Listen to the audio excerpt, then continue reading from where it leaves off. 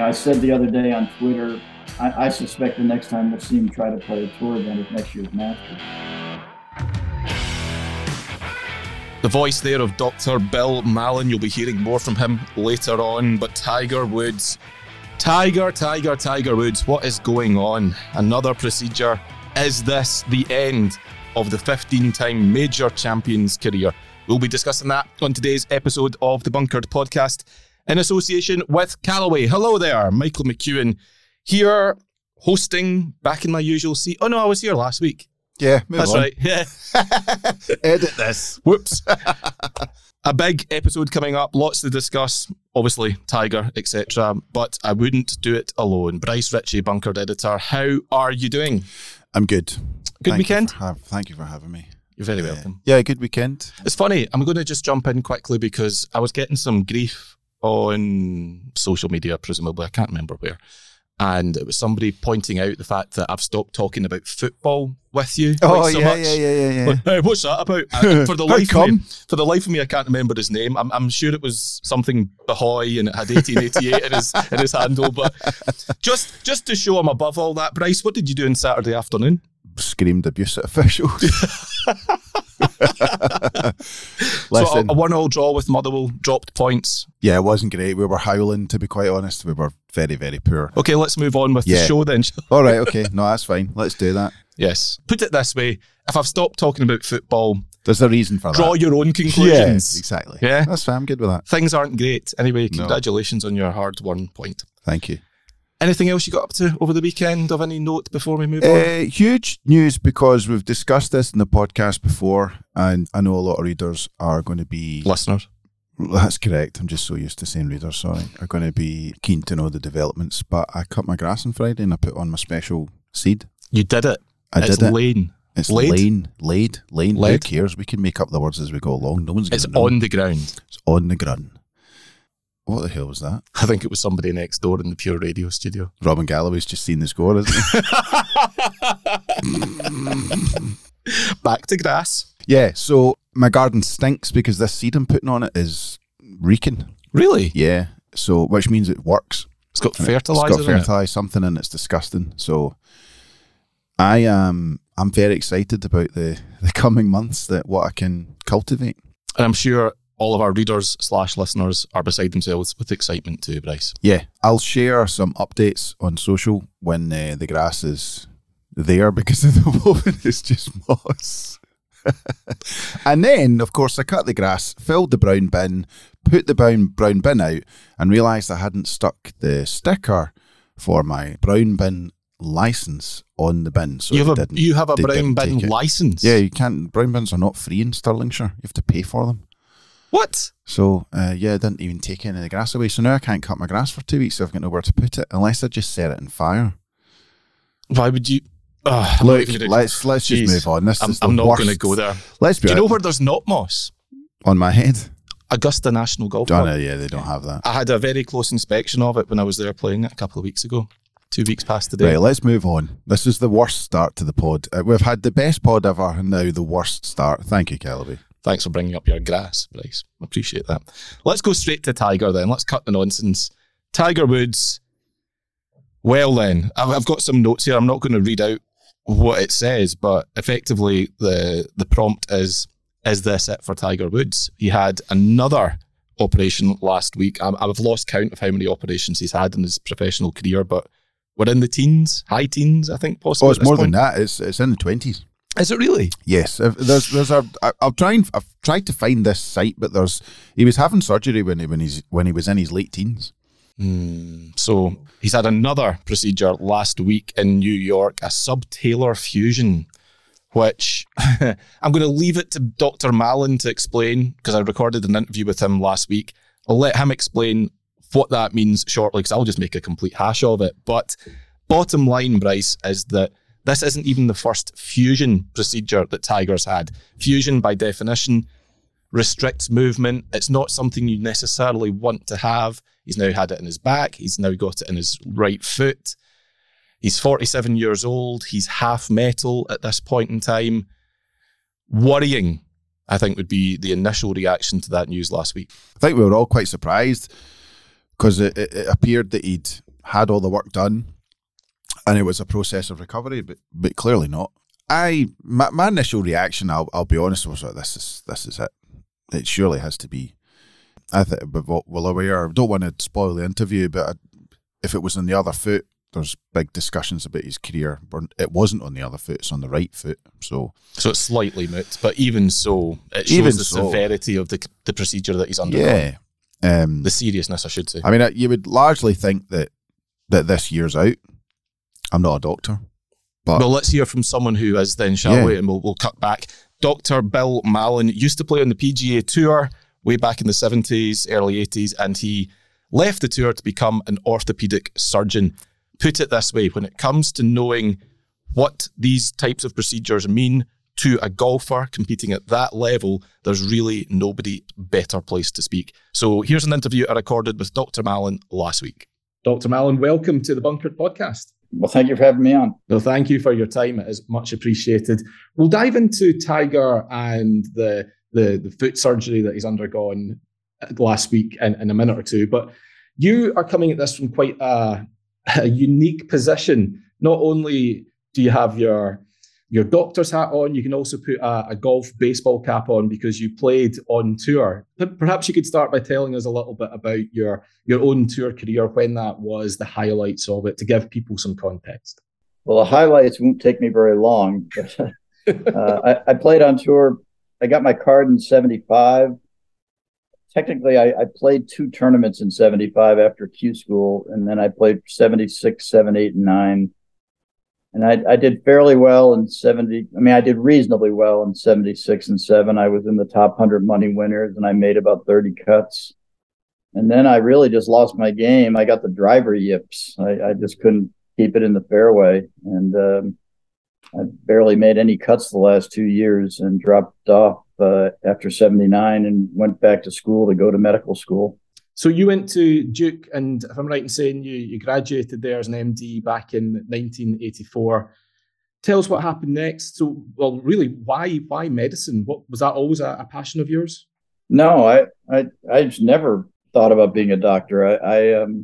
I went to college to become a professional golfer. I wanted to play on the PGA Tour, and but I was pretty good in science. I majored in math and physics, and when I left the tour, my wife and I were talking, and we decided that it would be a good idea if we made some money some way so we could eat.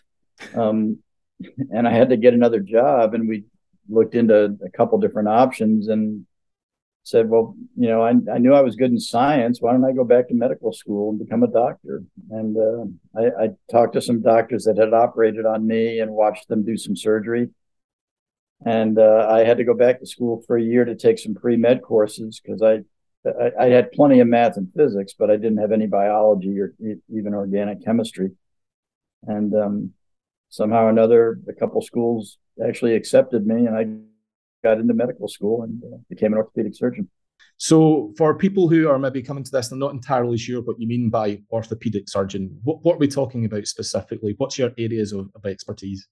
Well, orthopedic surgeon, mostly bones and joints more than anything else. And it's got to be a very big field. And anymore, most of us subspecialize in something. In my case, I subspecialized in shoulder and elbow surgery and did mostly that. I did some hand surgery, so I sort of was an upper extremity orthopedic surgeon almost exclusively. But there's other subspecialties: sports medicine, joint arthroplasty, the people who do hip and knee replacements, hand surgery, spine surgeons, foot and ankle surgeons. There's a few others too. So here's a question. Have you ever operated on a golfer, a professional golfer? Yes. I've operated on a couple professional golfers, and I saw more than I operated on. I had guys from the PGA Tour and what is now the Korn Ferry Tour. Back then, I think it was the Nike or the Hogan or Web.com Tour. Came to see me for second opinions sometime. I only operated on a few of them, but I gave them the second opinion. Sometimes I thought they didn't need surgery. Sometimes I thought they did, and they went back to their other surgeon. They just wanted some confirmation. So, I saw professional players occasionally. So let's look at Tiger Woods then. Obviously, a man who is perhaps as familiar with the operating theatre as you are at this point, Dr. Mallon. He's been in there a number of times for a number of different procedures throughout his professional career. This most recent surgery, I feel like it caught a lot of people by surprise. We all saw the physical discomfort he was in at Augusta National just a couple of weeks ago, but he had been suffering from plantar fasciitis. And I think when people discovered through that statement that he'd gone in for a procedure, it seemed to come a little bit out of left field. Subtalar fusion, what are we talking about there specifically? What is that procedure and why is it done? Well, first of all, I wasn't that surprised that he had something done when I saw him limping at Augusta. When he had his accident in January 2021, it was January, February, something like that. He broke several bones in his foot, one of which was the talus, which I'll describe in a second. And the talus is renowned among orthopedic surgeons as one of the three bones in the body that we really worry about it healing, because it doesn't have a very good blood supply. And when you fracture it or break it, you disrupt the blood supply a lot of times. And that can cause that. If you disrupt the blood supply permanently, you will develop arthritis around the talus, at the joints around the talus. And, watching Tiger limp in Augusta, I thought he was limping mostly from arthritis in his foot and ankle, that it was sort of post-traumatic arthritis. And they said it was plantar fasciitis is what they attributed it to, which is really more of an inflammation of a ligament on the bottom of the foot than arthritis. And he could have had that with arthritis, but when I saw him limping, I said, that's got to be arthritis from his original injury. So when he had the fusion, I wasn't really that surprised. Now, a subtalar fusion, the talus, the orthopedists talk about three parts of the foot: hindfoot, midfoot, forefoot. And the hindfoot is in the back, and can really consist of two main bones: the calcaneus, which is your heel bone that you walk on, that everybody feels, and above the calcaneus is another bone called the talus. That's Talus, and that is the bone of the foot that forms the ankle joint with the two bones of the lower leg, the tibia and the fibula. So we talk about a thing called the subtalar joint, is the joint between the talus and the calcaneus in the hindfoot. Technically, it's called the talocalcaneal joint, but we almost always call it the subtalar joint. And Tiger apparently had developed post-traumatic arthritis from the trauma he had in that joint. And they elected to fuse it because it was so arthritic, it was causing him pain. And, that's a procedure he underwent at a hospital in New York called HSS, which stands for Hospital for Special Surgery. And again, it didn't surprise me that he had an operation for his arthritis, given the original injury and the way he was walking and limping at Augusta. What's the prognosis with a procedure like this? For example, perhaps you could talk us through a little bit of what that procedure involves, and then the sort of rest and recovery time, the next, I use the term advisedly, steps, if you will, in Tiger's recovery. Well, a fusion is where you take two bones that are adjacent to each other and connected by a joint between them, and you fuse the bones together, and that makes the joint go away. Basically, you cut away the joint effectively.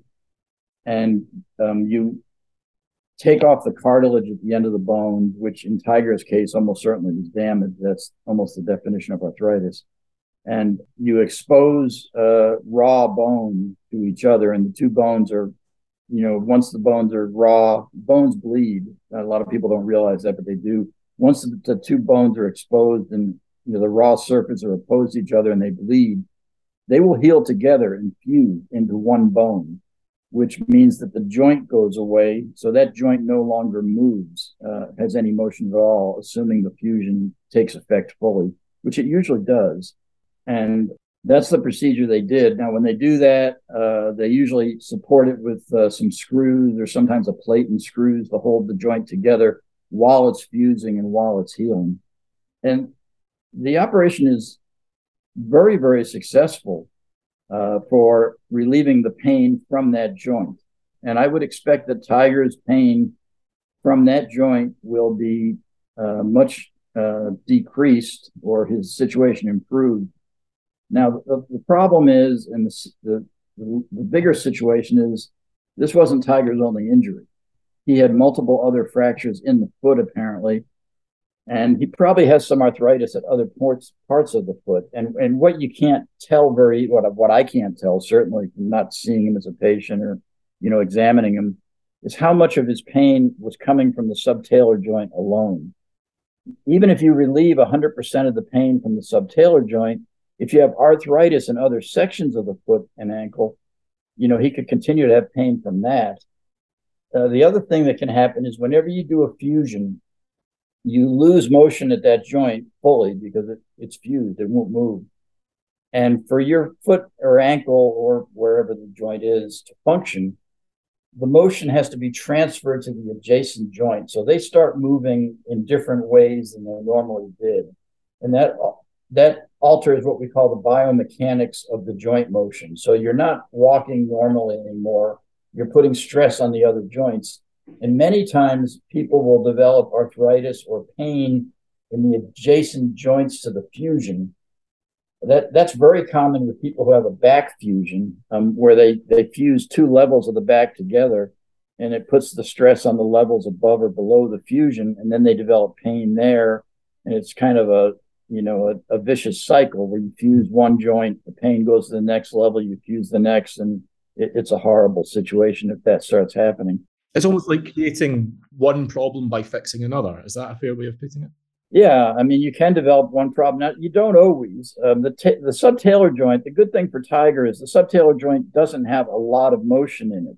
It's not a joint that moves a heck of a lot. It doesn't move your foot and ankle up and down not very much. It does a little bit. It mostly moves it side to side, what we call inverting and everting the foot, kind of rolling onto the inside of the foot or rolling onto the outside of the foot. That's what the subtalar joint does. So he'll lose some of that motion for sure. The joints adjacent to it will take up some of that loss, and they'll probably try to develop a little bit better motion. But again, that may cause him some pain as a result. The surgery recovery, it takes about 6 weeks to 3 months, 6 to 12 weeks for a fusion to fully take effect. And orthopedists use a term that we call getting sticky when we're dealing with a fracture or a fusion. And by that, I mean, mainly we use it with fractures, but the same thing works for the fusion. When the fracture is getting sticky, it's starting to heal together. So it's sort of getting stuck together now. And at that point, you're able to do more with it. You can put more weight on it. You can put more stress on it because the bone is healing. And it's actually a good thing to put weight on it and to stress it once you get the thing sticky a little bit, because there's a special biomechanics law I won't bore you with, but when you put stress on the bone, it actually responds by healing better and getting stronger. And so they will restrict Tiger's weight bearing for a little while after this fusion, because the bones are not sticky yet. They're not healing together. He's only supported by the screws and the plate if he has one. And if you put too much stress on those early on, you can actually break the screws. So you have to be a little careful for a while. Once it gets sticky, you can then start putting weight on it. And that's going to occur somewhere between probably 6 weeks and 3 months, I would imagine. And he'll probably be immobilized or limited in some way for about 3 months. I think after that, he may be able to start full weight bearing without boots or casts or anything like that.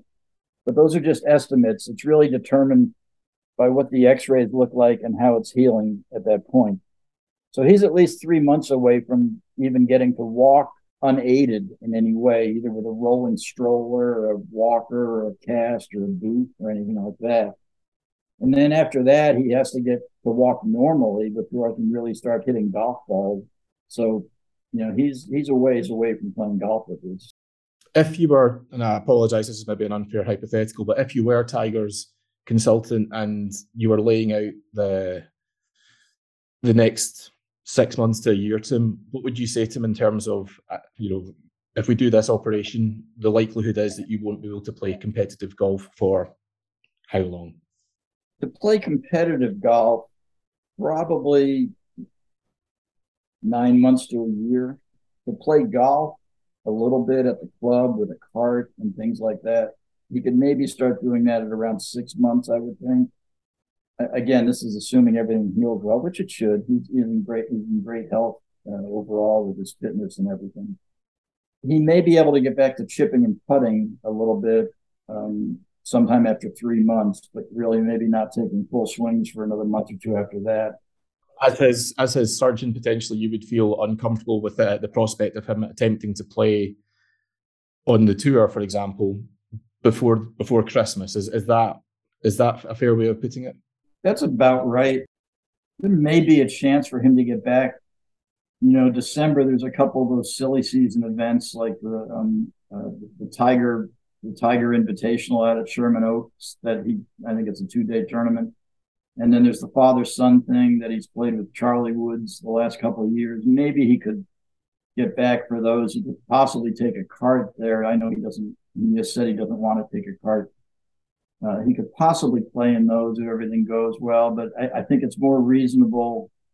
I said the other day on Twitter, I suspect the next time we'll see him try to play a tour event at next year's Masters. Yeah, given what you've said, it sounds like that could well be the case.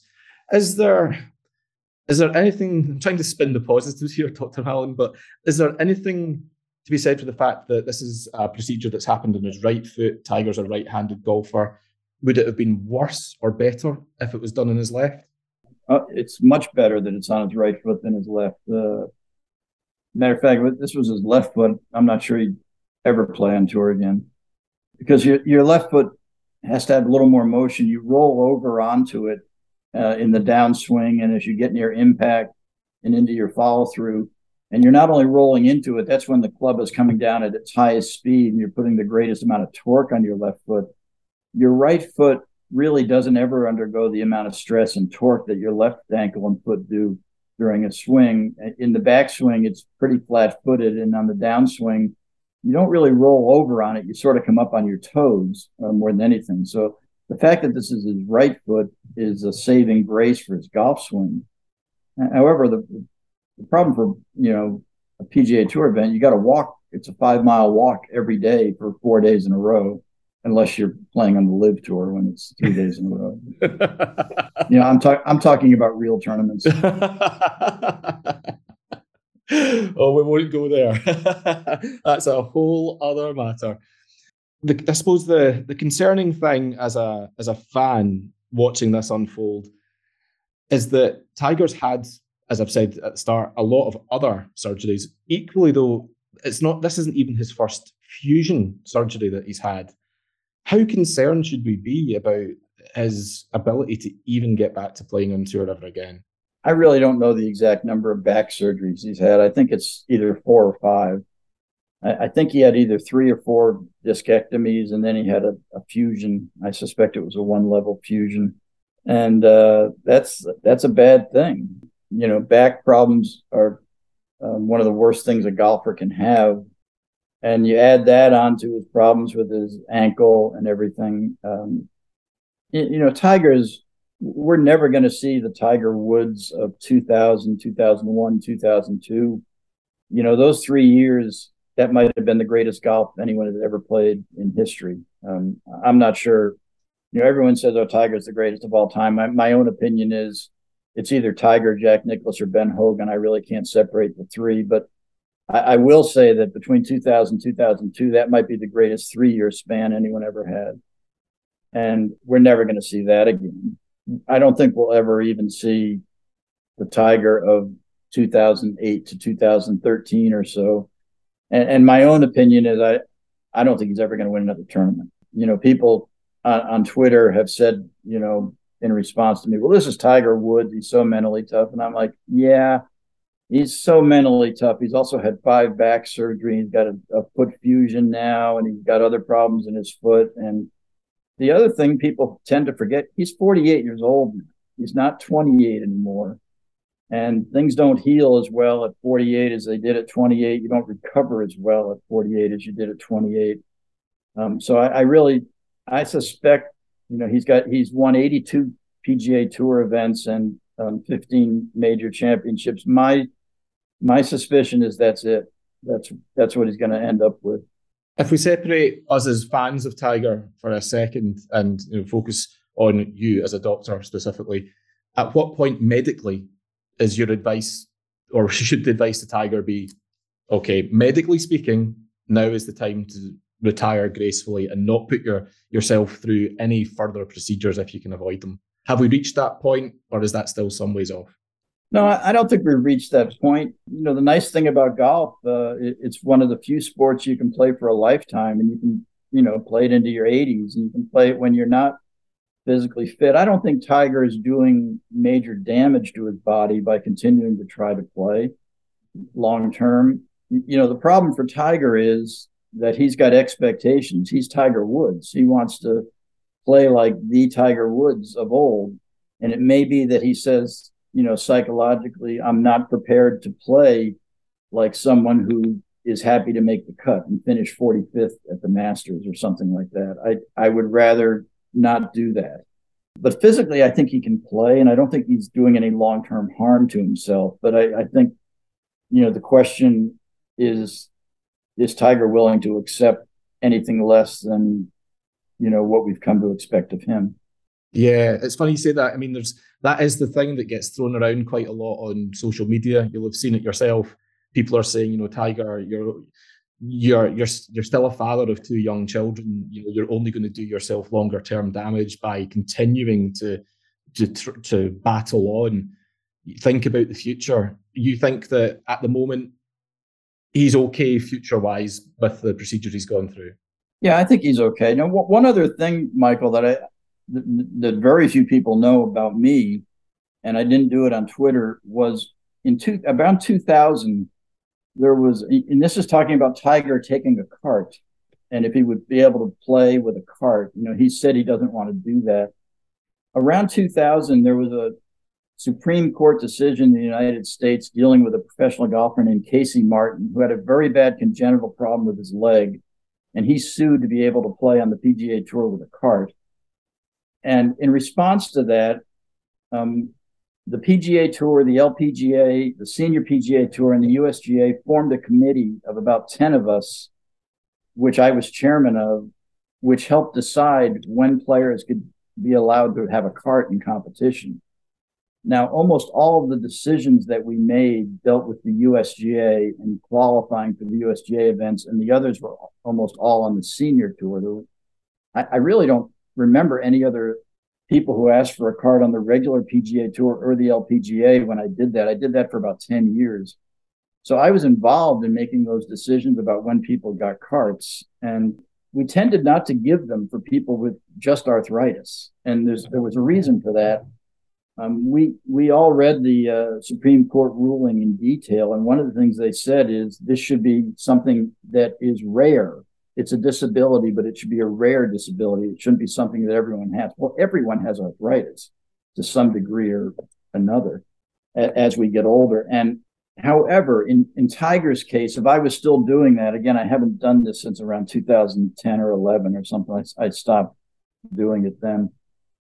In Tiger's case, he's got arthritis. So by that, we would say, well, that doesn't qualify. But he's also got other problems. He's got the arthritis in his back. He's got the other arthritis he probably has in other places in his foot and ankle. So I suspect he would qualify if he wanted to get a cart. However, Tiger has said, he's an athlete. He's always prided himself on being an athlete, being exceptionally fit, and he doesn't want to do that. He doesn't want to have that appearance. So I think he would qualify for a cart, but I doubt he'll take it. Very interesting. It's a point at which ego and the competitive fire that burns within collide, isn't it? And yeah, you make a very interesting point. Dr. Mallon, it's been such a pleasure and a privilege to hear you explain so articulately everything that Tiger's going through and what the next few weeks and months look like. Hopefully that answers a lot of our podcast listeners' questions. So thank you very much indeed for that, for your time. And here's hoping we do see Tiger back out there at least once more to take a proper swan song, if nothing else. Well, I hope we see him too.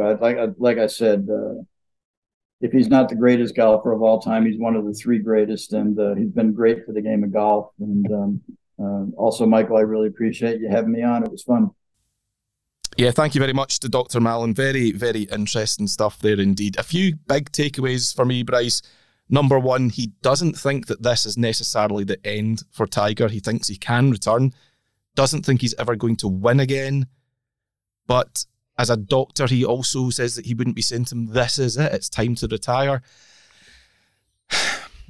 A lot to take away from that, but I think for me, the single biggest thing is how much more can Tiger endure mentally? We know that physically he can recover to whatever extent. He's going to have some restrictions and limitations, things he can't do as well as he used to.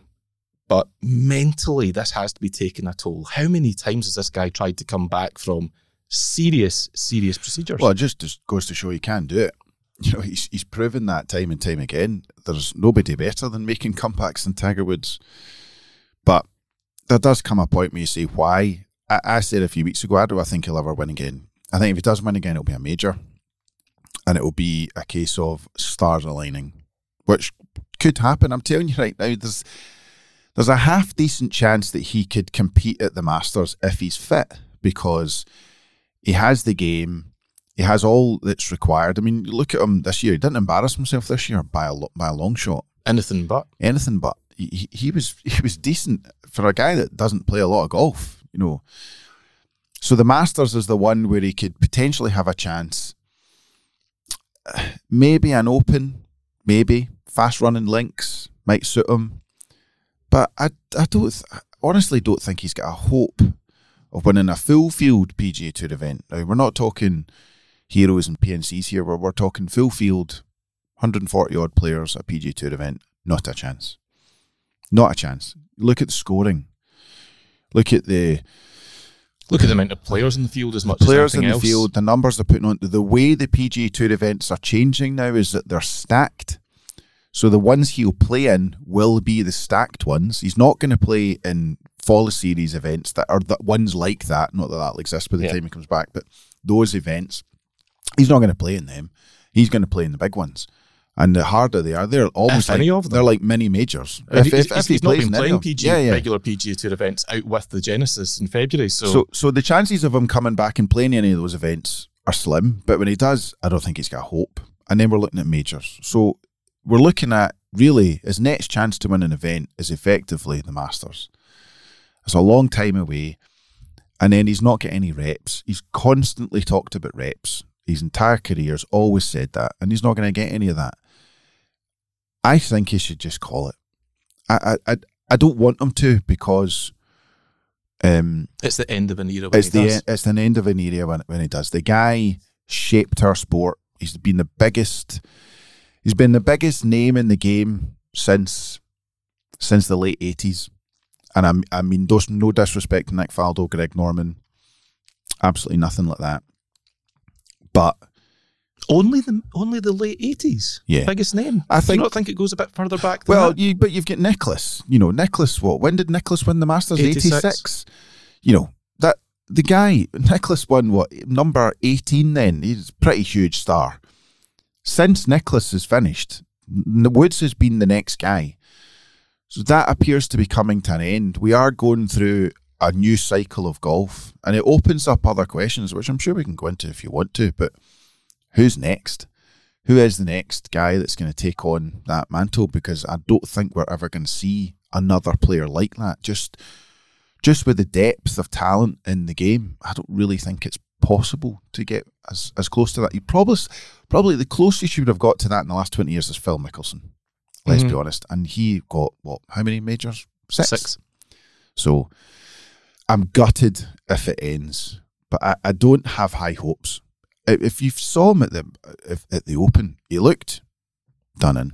On a flat golf course. Yeah. You know, St Andrews is probably the flattest golf course in the Open Rota, maybe with the exception of maybe Muirfield. It's not quite as roly-poly. Genesis. I do agree with you. I think that For me, I know I keep coming back to it.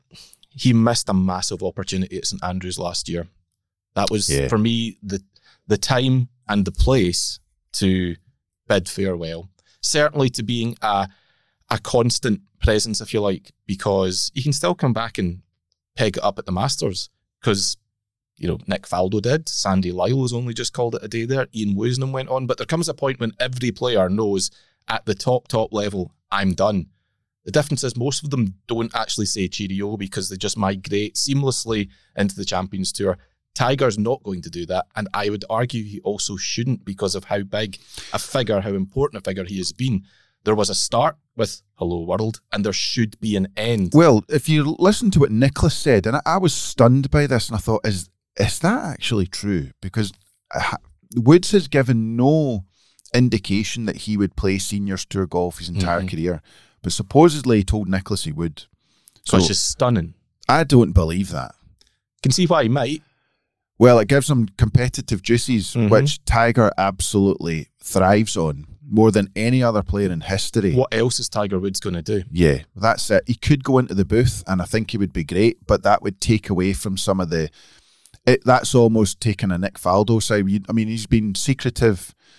Remember all the things that Woods did that no other player did? Creating this drama and aura, which used to turn up at Open Championship venues at 5 o'clock in the morning and play in the dark. Yeah. Just because he didn't want anyone to see him practice. He wanted to be on his own.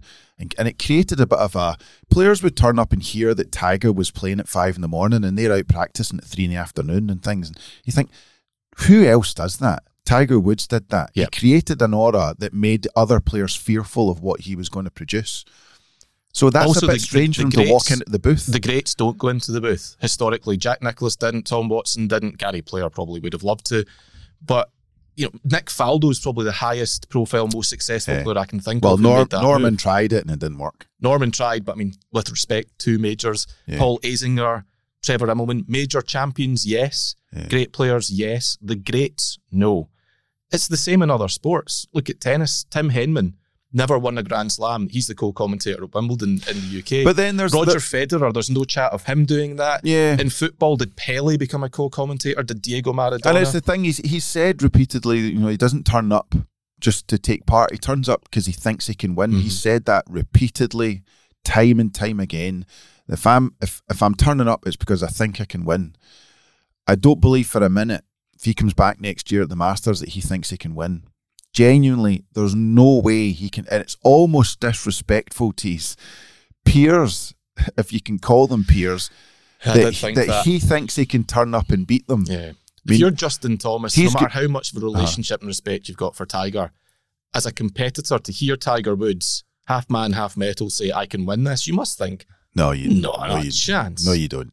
I do think we're at a point where it's time, but it's not our decision, it's his. Of course. And he will keep going until he physically cannot keep going. And maybe we just haven't reached that point yet. That point might come next year. I really hope it doesn't get to that point, though, because I don't want to, it's bad enough just now. I don't want to see it get worse. Seeing Tiger limping around and having to withdraw from tournaments. He's getting close to John Daly in terms of the number of tournaments he's withdrawn from. He's just not physically able to compete. Mm-hmm. He might think he's capable, but thinking you are and actually being physically able to do it, That's the thing about Genesis. Genesis, he played some decent stuff, but physically he didn't look that strong. Played his best golf on the first day. Yeah, and then he got tired, then it didn't work. And then he hurt. And he's practicing with a buggy, which doesn't say anything positive really. And then he turns up at the Masters and he looked ruined. So physically he's not in the position to play golf at that level. And I just don't see the point. So for me, the question then is he damaging his legacy by labouring on? Because he's not competing, he's labouring. No, not at all. He's not damaging his legacy. It's just sad to see, but I don't think, in terms of damaging his legacy, no, not at all. Nobody will look back at Tiger Woods' career and think, oh, it's just a bit, he's not quite what he was. And just fizzled out. It's just fizzled out. People know what's going on. They will remember that legacy forever. You've got to know when to quit, though, don't you? I've used his name a couple of minutes ago. Roger Federer retired last year from the ATP Tour because he knew it was time. everybody knows when it's time. It's like Ronaldo, footballer. Ronaldo, just what are you doing? Cristiano. Yeah, just stop. Look at what you did in your career. You don't need to be doing that. And there's a guy who has damaged his legacy because of what he's done. You know, he's not looked on favourably now. You look on go back 3-4 years on social media, people worship Ronaldo. So the question then is, when does Tiger start damaging his legacy? But I think golfers are different. He's not at that. He's not doing anything. He's not in a money grab. Not that he needs it. It's just different. So I don't think he's damaged. I think people are just saddened to see what it is. I think he should just call it. Mm. But the other thing is, he's only what age will he be when he comes to the Masters next 48. year? 48. And then he'll be at Troon. He'll be 48 at Troon. It's Troon next year, isn't it? Correct. 48 at Troon. Yeah. Nothing like the 150th at St Andrews. I keep coming back to it. I've been blasted for saying it. Monty, Colin Montgomery, said it on our podcast before Christmas. He then got rounded on.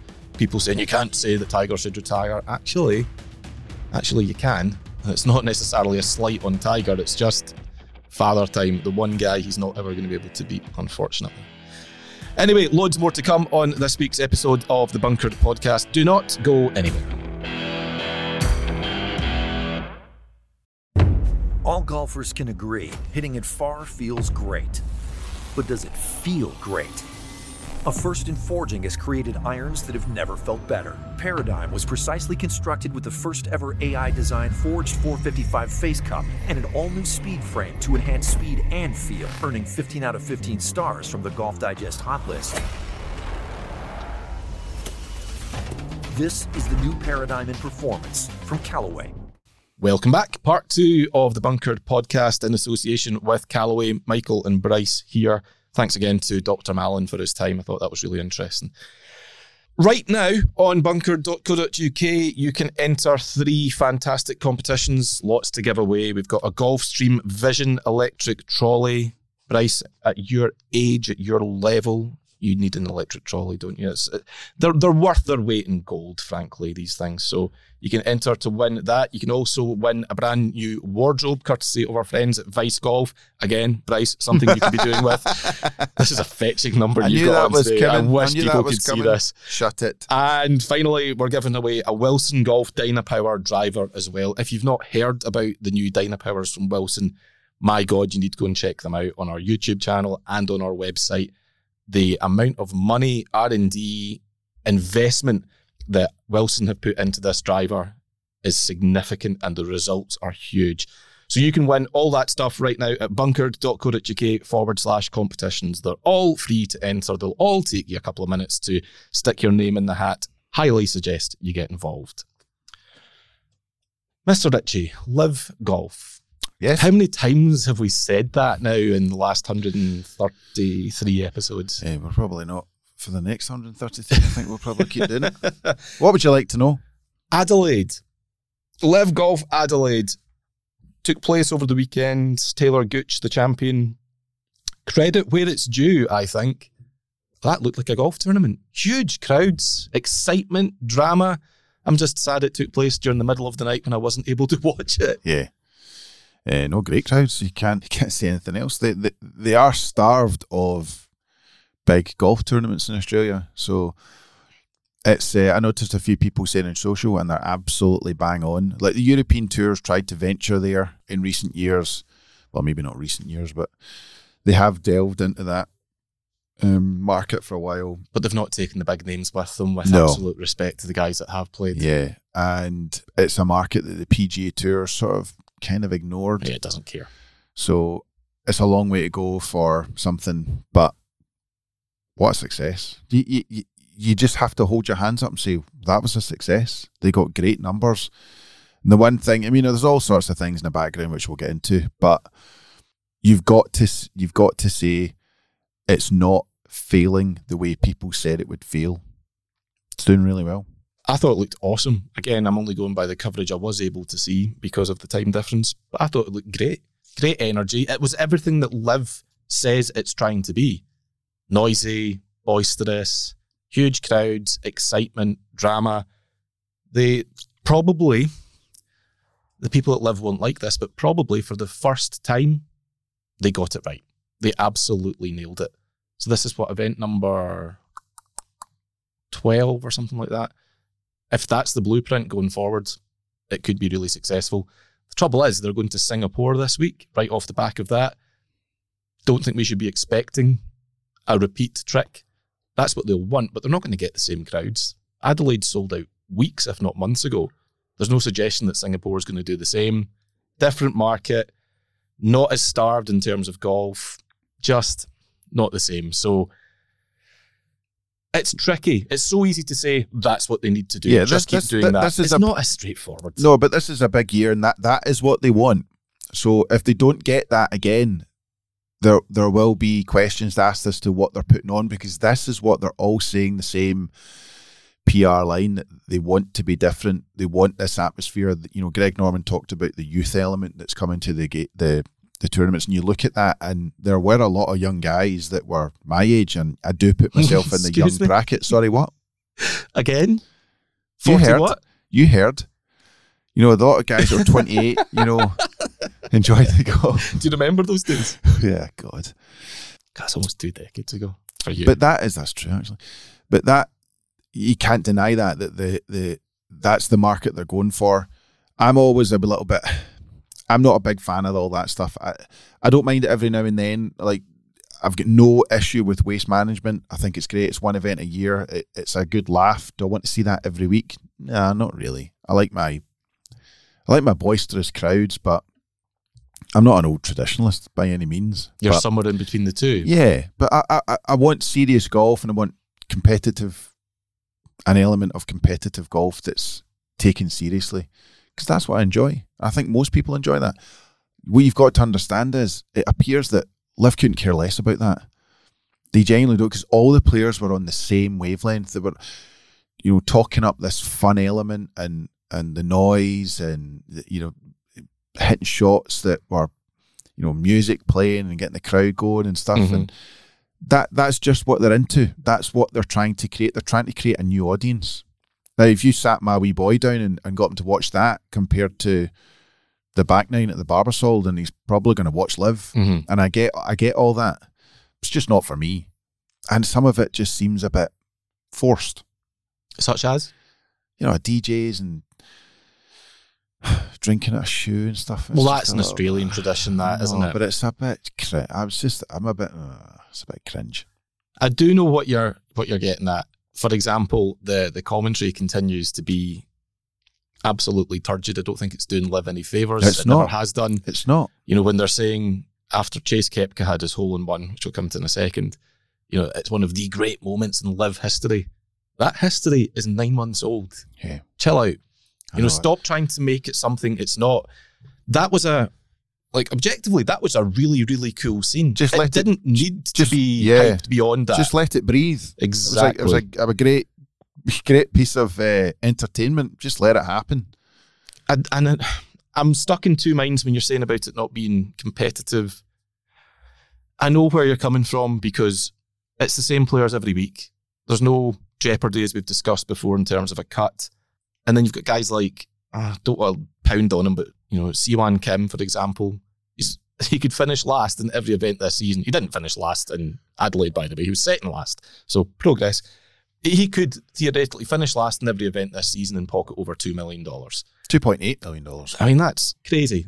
That's rewarding failure, which golf doesn't tend to do. It doesn't tend to do. And these guys are all invited. They have not qualified. There's a whole thing about... There's not a lot of chat about the scoring. There's not a lot of chat about streaks. There's not a lot of chat about, you know, putting streaks. And it's not what I'm used to. And that's fine. They're going after a market that's not me, clearly. What I would say is it's got more of an identity this year because they're leaning more heavily into the team element. The fact that everyone's wearing the same branded outfits. You know, it's not like Westwood looks different to Poulter. They look the same, and it's the same in the range goats and crushers. It's the things that I laughed at a little bit last year, like, oh my God, crushers, what a name. I'm now identifying a little bit more with it. Still not totally sure it's for me, but I understand it a bit better now as time goes on. I'm wondering if that's the same for other people. Maybe. Which team won? No idea. The Four Aces. Again. They continue to do what the Four Aces do, finishing ahead of the Range Goats and Stinger. It's funny.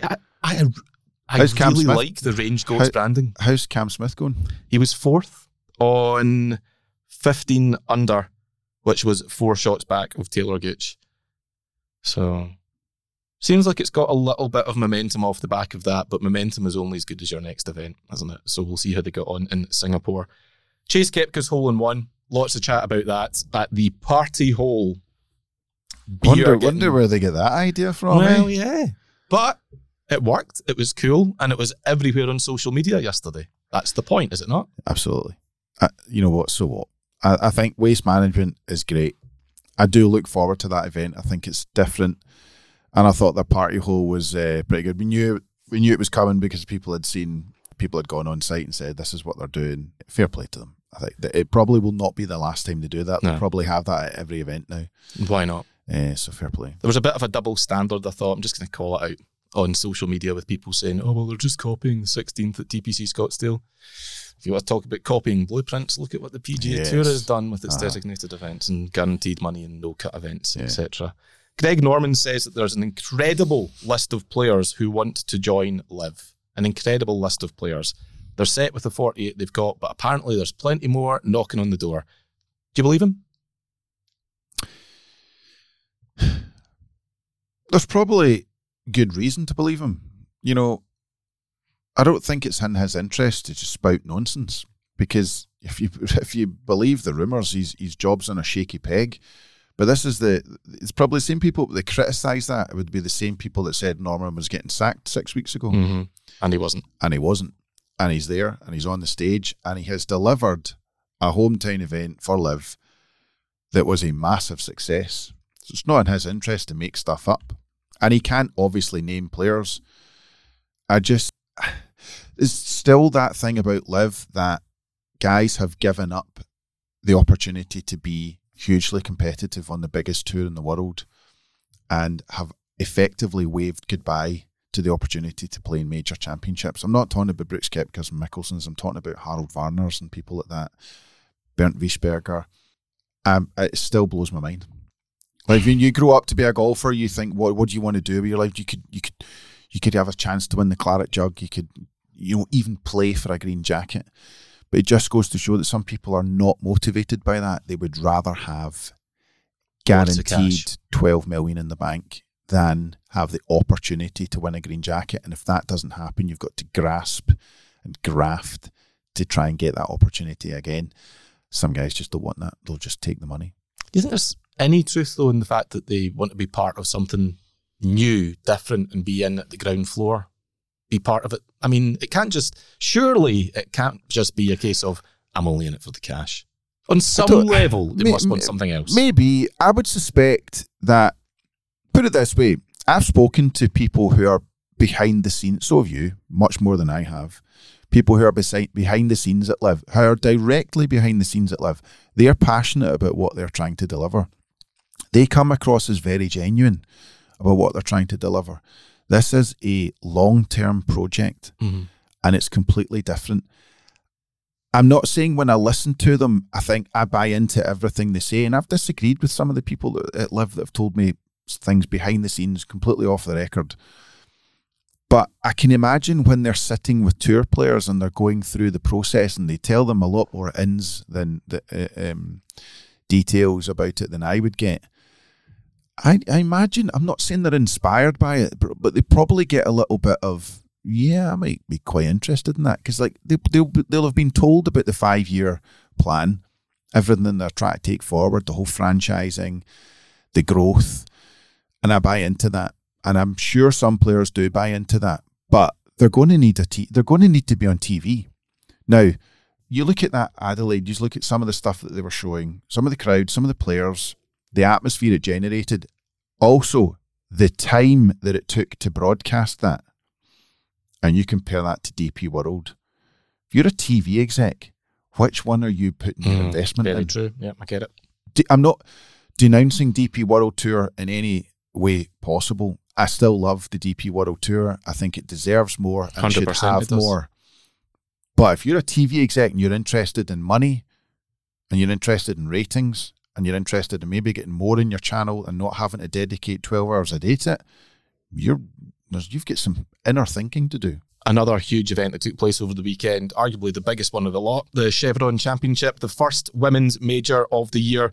Congratulations to Lilia Vu, the first-time major champion. She held off Angel Yin in a playoff to win her very first major, second title of the season, so perhaps we should have seen this coming. She won the Honda LPGA Thailand at the end of February. What did you make of the Chevron, Bryce? Because it was a very different event this year. New identity, new sponsor, new logo, new place in the schedule. Used to take place the week before the Masters. We had the famous leap into Poppy's Pond. It had some identity this year. A transition year for the event? Yeah, I think so. I'll get shit for this and I don't really care, but I thought it was a hard watch. Didn't think there was much atmosphere. Didn't like presentation from the broadcast. I just thought it was a little bit lackluster. And the problem is it's hard to get into the flow of it because LPGA is not on TV, so it's a bit of it just bang, there's a major. And it didn't appear to have that major feel. Is that something tangible or something intangible? What do you think? A little bit of both. I think majors tend to just feel like majors now because you know they're coming. You've got that sense of anticipation. I'm not sure even at its best if the Kraft Nabisco or A&A Inspiration, now the Chevron, had that. But it felt to me like it was getting there because it was right next door to the Masters. How many times did we write back in the day about the first major of the season, the Masters, and we'd get pounded on? No, it's not. I think you'll find it's actually the second major. It's the first men's. And quite rightly, because people were trying to give the Chevron its identity, its place, and they were trying to talk it up. There was real, again, I use the word, momentum behind it. I felt like it lost a little bit of that this year, and it'll take some time to get it back. Course looks all right. Nothing special, but was the previous venue that much better? It's going to take a while to get it back to where it was and then to kick on. The unpopular opinion when it comes to top level ladies golf, it needs star quality. It needs star quality names, and it really only had one at the top. Nelly, yeah. And LPGA needs more than that. Oh, Taya Titico as well, finishing in a tie for fourth, but I know what you mean. I'm excited by Megan Kang, who's there in a tie for ninth. She looks like a great player, but as we'll get on to, a couple of the star names missed the cut, which doesn't help. Absolutely. I think ladies golf is crying out right now at the pro level for Rose Zhang to turn professional and really take it all by the scruff of the neck. We've got the history with that though, don't we? We do. Young female proteges. Oh, she is different. I bet they were all different. Oh, not this one. They've all got great records, and she is an unbelievable star. And if you speak to people at Callaway, they will say the same thing. She's a massive star. But we have been here before. The other thing on the point of Rose Zhang, which kind of went against the Chevron a little bit this year, she skipped it. Yeah, she to go and play in a college event. Yeah, I think that shows a bit of maturity. A bit of maturity, but also doesn't say much about how she views major championships. That's it in a nutshell. I can't imagine. Well, Sam Bennett didn't skip the Masters. Can you imagine a 16-year-old boy skipping the Open Championship to go and play in a DP World event or even a NCAA, a top UK amateur event? Mm-hmm. It's not going to happen. There's a question that we got in on social media over the weekend. This one from Sean Drummond. Do 5 majors, as there are, work on the LPGA?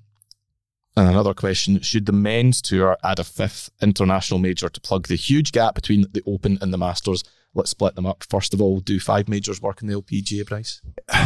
Well, at the moment you would say no, because I thought that event was lackluster and there wasn't a lot of coverage for it on social. It didn't get anywhere remotely near the interest of the Masters. And that's not a dig.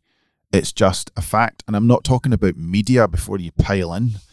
So no, there are too many, and this has been a conversation for a long time when it comes to ladies golf, that there's too many top tier events, because they've got their end of season event in the LPGA. So I think there's probably too many. I think adding the Evian those years ago was a mistake. I get why they did it, but you're suddenly taking an event that wasn't on the same pedestal as Kraft Nabisco / And as the growing it. US Women's Open, as the Women's PGA, as the Women's Open, and saying it's now an equal. Yeah. Like, oh, wait a minute. No, it's Well, not. that's effectively what the question's asking. Do we want to add a fifth major to men's golf? And no, because every 2 years you'll have an issue with the Ryder Cup and Solheim Cup, and they were just running out of space. As we keep saying, I've just said there's too much golf. Stop adding more golf. There's too much golf. Who's Sean? Was it Sean? Sean Drummond. Sean, come on. Adding golf, not necessarily. Not necessarily. Making something. Making something bigger, Which- such as the Australian Open. We saw at the weekend. Bear with me. I I know didn't even see anything. You're desperate. I can see. I even saw see the eyes anything. roll. I saw the You look saw to the nothing. ground that just went off. You saw nothing. Haha, yeah. But devil's advocate, Bryce, Australian Open. We've just seen at the weekend. No! Hang on. We've just seen how starved Australians are for top level golf. We've seen how much they buy into it when they get it. The Australian Open, one of the oldest, most prestigious national opens in the game. It definitely is could one be of the played oldest. in December. But Elevate it. We talk about I'm not- elevating events. Elevate that to major yeah, status. but it's like a bunch of suits sitting around and saying, right, which one can we make bigger? Tick, Australia, that'll do. I don't think it works like that. Imagine the Players' Championship, the PG Tour was sitting there going, wait a minute, what about us? Don't ban Dustin Johnson then, Yeah. or Cam Smith. True. I think there's an easy fix to all this. Say easy. PGA of America might disagree. The PGA is an international concept. You have PGAs all around the world. Take that one and move it. Even on a rotation every 3 years, take it out of America. The PGA of America will say, not a chance, and I get it, and I hear them, fine. But with enough pressure, you could move the PGA and play it down under. You could play it in South Africa. You could then have 3 years in the States. I don't think the PGA of America will want to mess with what they've got. Of course they won't, but... But you want to. Yep. Thanks for the question, Sean. Appreciate That's it. Sean. Can I just say, Angel Yin, by the way, lovely to see her back on form. I remember her from the Solheim Cup in Iowa in 2017. She is an absolute character. So funny, so much personality, and a game to back it up. Not been the easiest couple of years for her, but good to see her back on form. Podder of merit, sticking with the Chevron Championship. As I said, Bryce, a couple of big names missed the cut, and they made us look bloody stupid in the process. Last week, you picked Lydia Ko. By the way, I have no idea what happened there.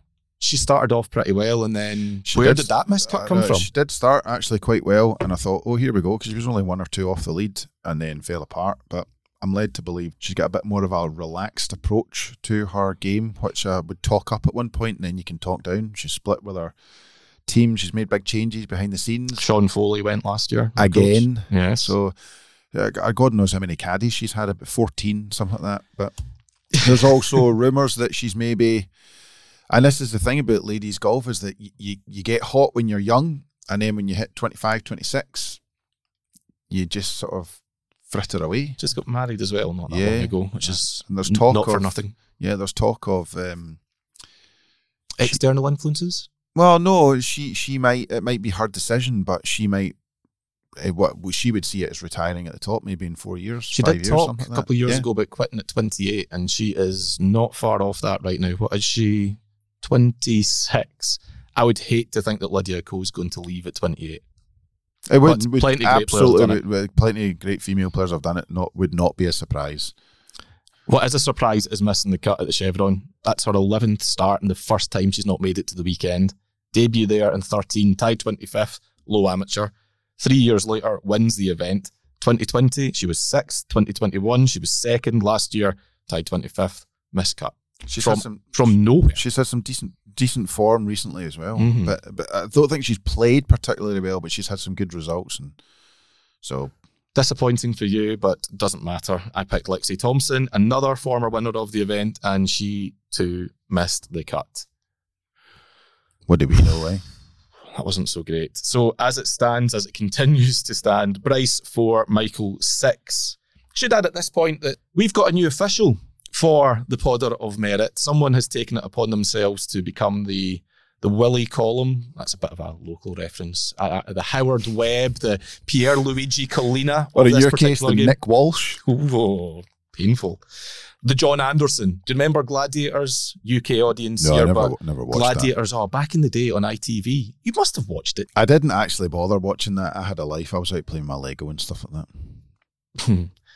Jet and Wolf and Cobra and all those guys now.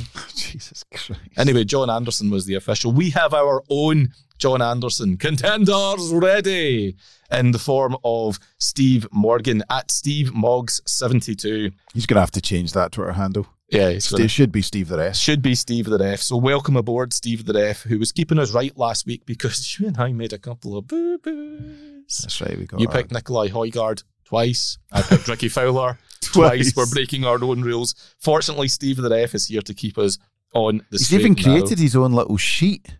His Podder Yeah. of Merit sheet. He's written down all of our picks and the scores as they stand. Yeah, and just so people know that Steve's not getting paid for this. No, he's Not getting paid. Absolutely not. He's just getting the honour of a shout out in the podcast, but that is where the fame ends. Yeah. He's not getting any money. He's an unofficial member of staff and he's not getting an invite to the Christmas night out. Why would he get an invite to the Christmas night out? I don't know. He's not paid. He's like an intern. It's like a full-time, non-paid intern. With respect, Steve, cover your ears here, but this guy's spending his spare time by calculating how we're getting on in a game that means absolutely hee-haw. Doesn't scream party animals. Yeah, he's also proving how we're poor at our jobs. I know. So thank you, Steve. Thanks, Steve. Appreciate it. So this week, I Bryce, will give him something. I know Callaway are going to give him something just because they're good people. So you can't say that now. Everyone's Yes. going to be piling in No, like, no. "Well, Oh, no. I sent you a question and I Nah, recommend you're not getting an honesty not box." getting anything for a question. No. But Steve's actually pointing out what we're doing wrong, and he's correct, and he deserves our respect. Well, if we're giving away stuff or pointing out what we're doing wrong, Christ, there's going to be a lot of freebies. I know. I say he deserves our respect. I'm not sure he's getting it, but he's got to take what he can get. So this week, Bryce, another strange week for golf because I feel like we're needing, dreadful to say, but I feel like we need a designated event to get some of the top names playing again. Yeah, we're now entering rubbish event season. If this was the best sandwich you've ever had, this week feels like lettuce. This is second round of the Carling Cup. With no, jeez, No one's interested. With no disrespect to the Korea Championship, with no disrespect to Live Singapore, etc., we're going to go to the Mexico Open on the PGA Tour at Vedanta. I say that I'm taking the piss slightly, but there's $7.7 million to be won this week. It's So. absolutely ridiculous. 7 million. Oh my goodness! I tried to qualify for it last week and failed. Today, Monday qualifiers today. I'm on. Bollocks. Bryce, listen, Steve will correct me, I'm sure, but I think it's your honour. So batter on. Who you pick? That's a good point. Your first job, Steve. Is it my honour? I think it is my honour. I'll let you have it. I'll defer. Oh, I'm very, very tempted to pick Matt Wallace Good shout. because he's had, obviously, A win. a good couple of weeks. But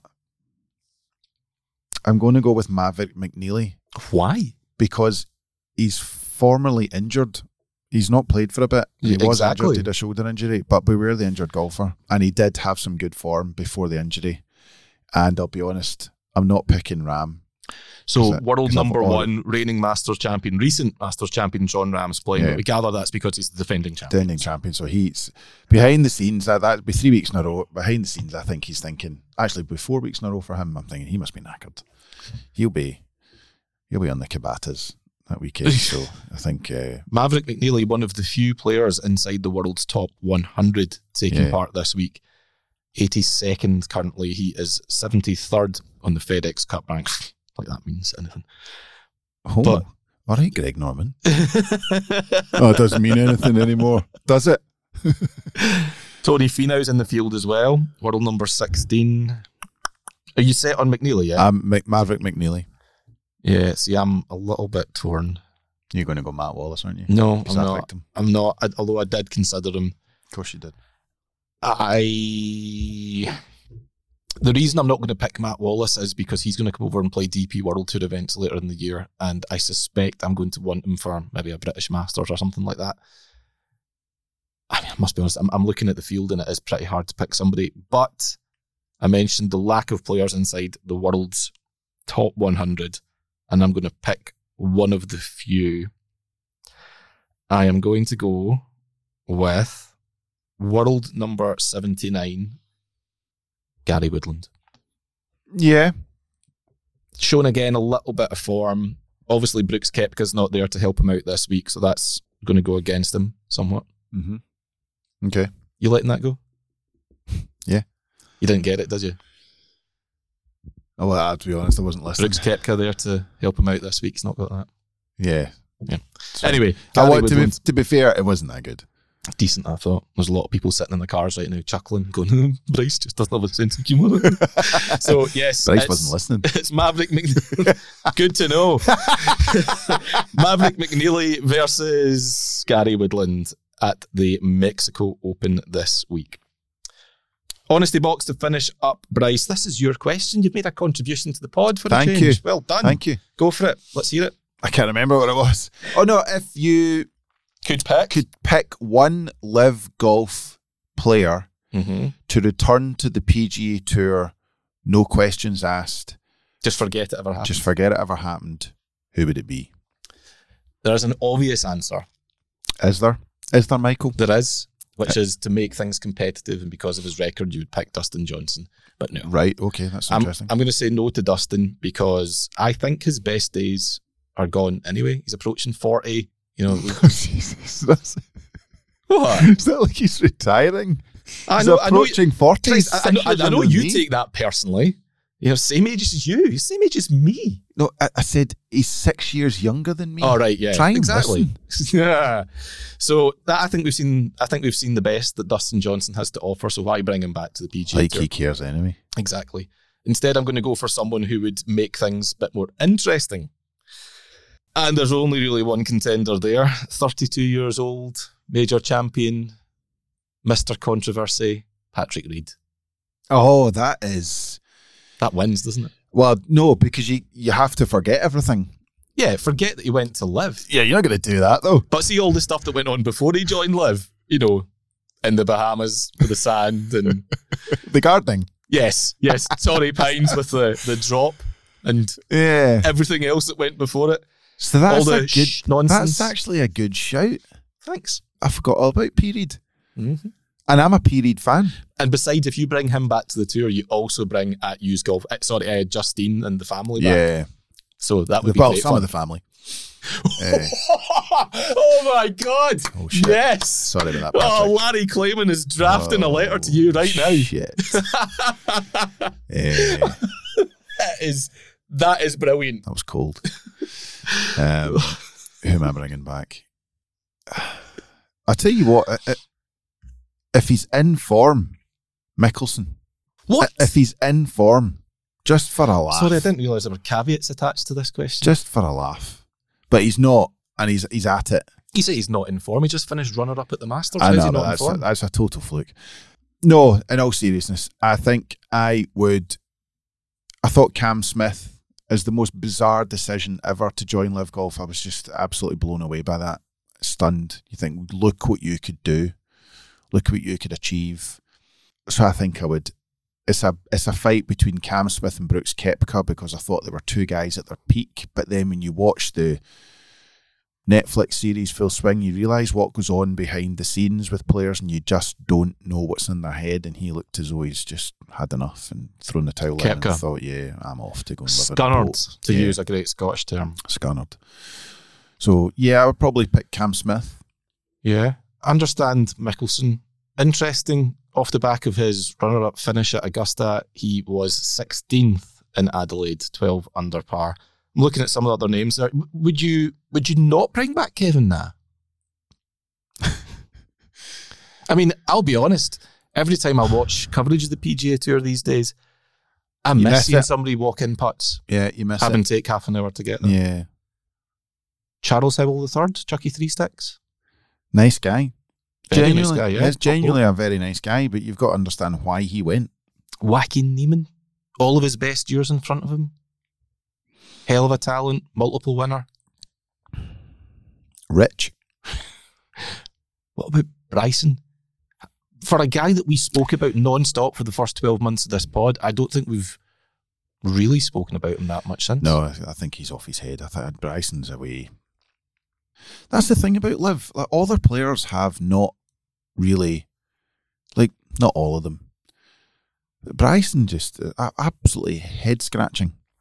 But I think he is genuinely moving towards a different part of his life now. I think he's one player's actually looking back in the PGA Tour and thought, I've been there and I've done that, I don't want to do that again. Because see him entertaining the crowd in the range late in the night and hitting, all that. I think that's what he's into. I think he's going down the celebrity, a golf personality. Yeah, golf personality, YouTuber, trying to build that side of his business. Fair play to him. Yeah, if that's what makes you happy.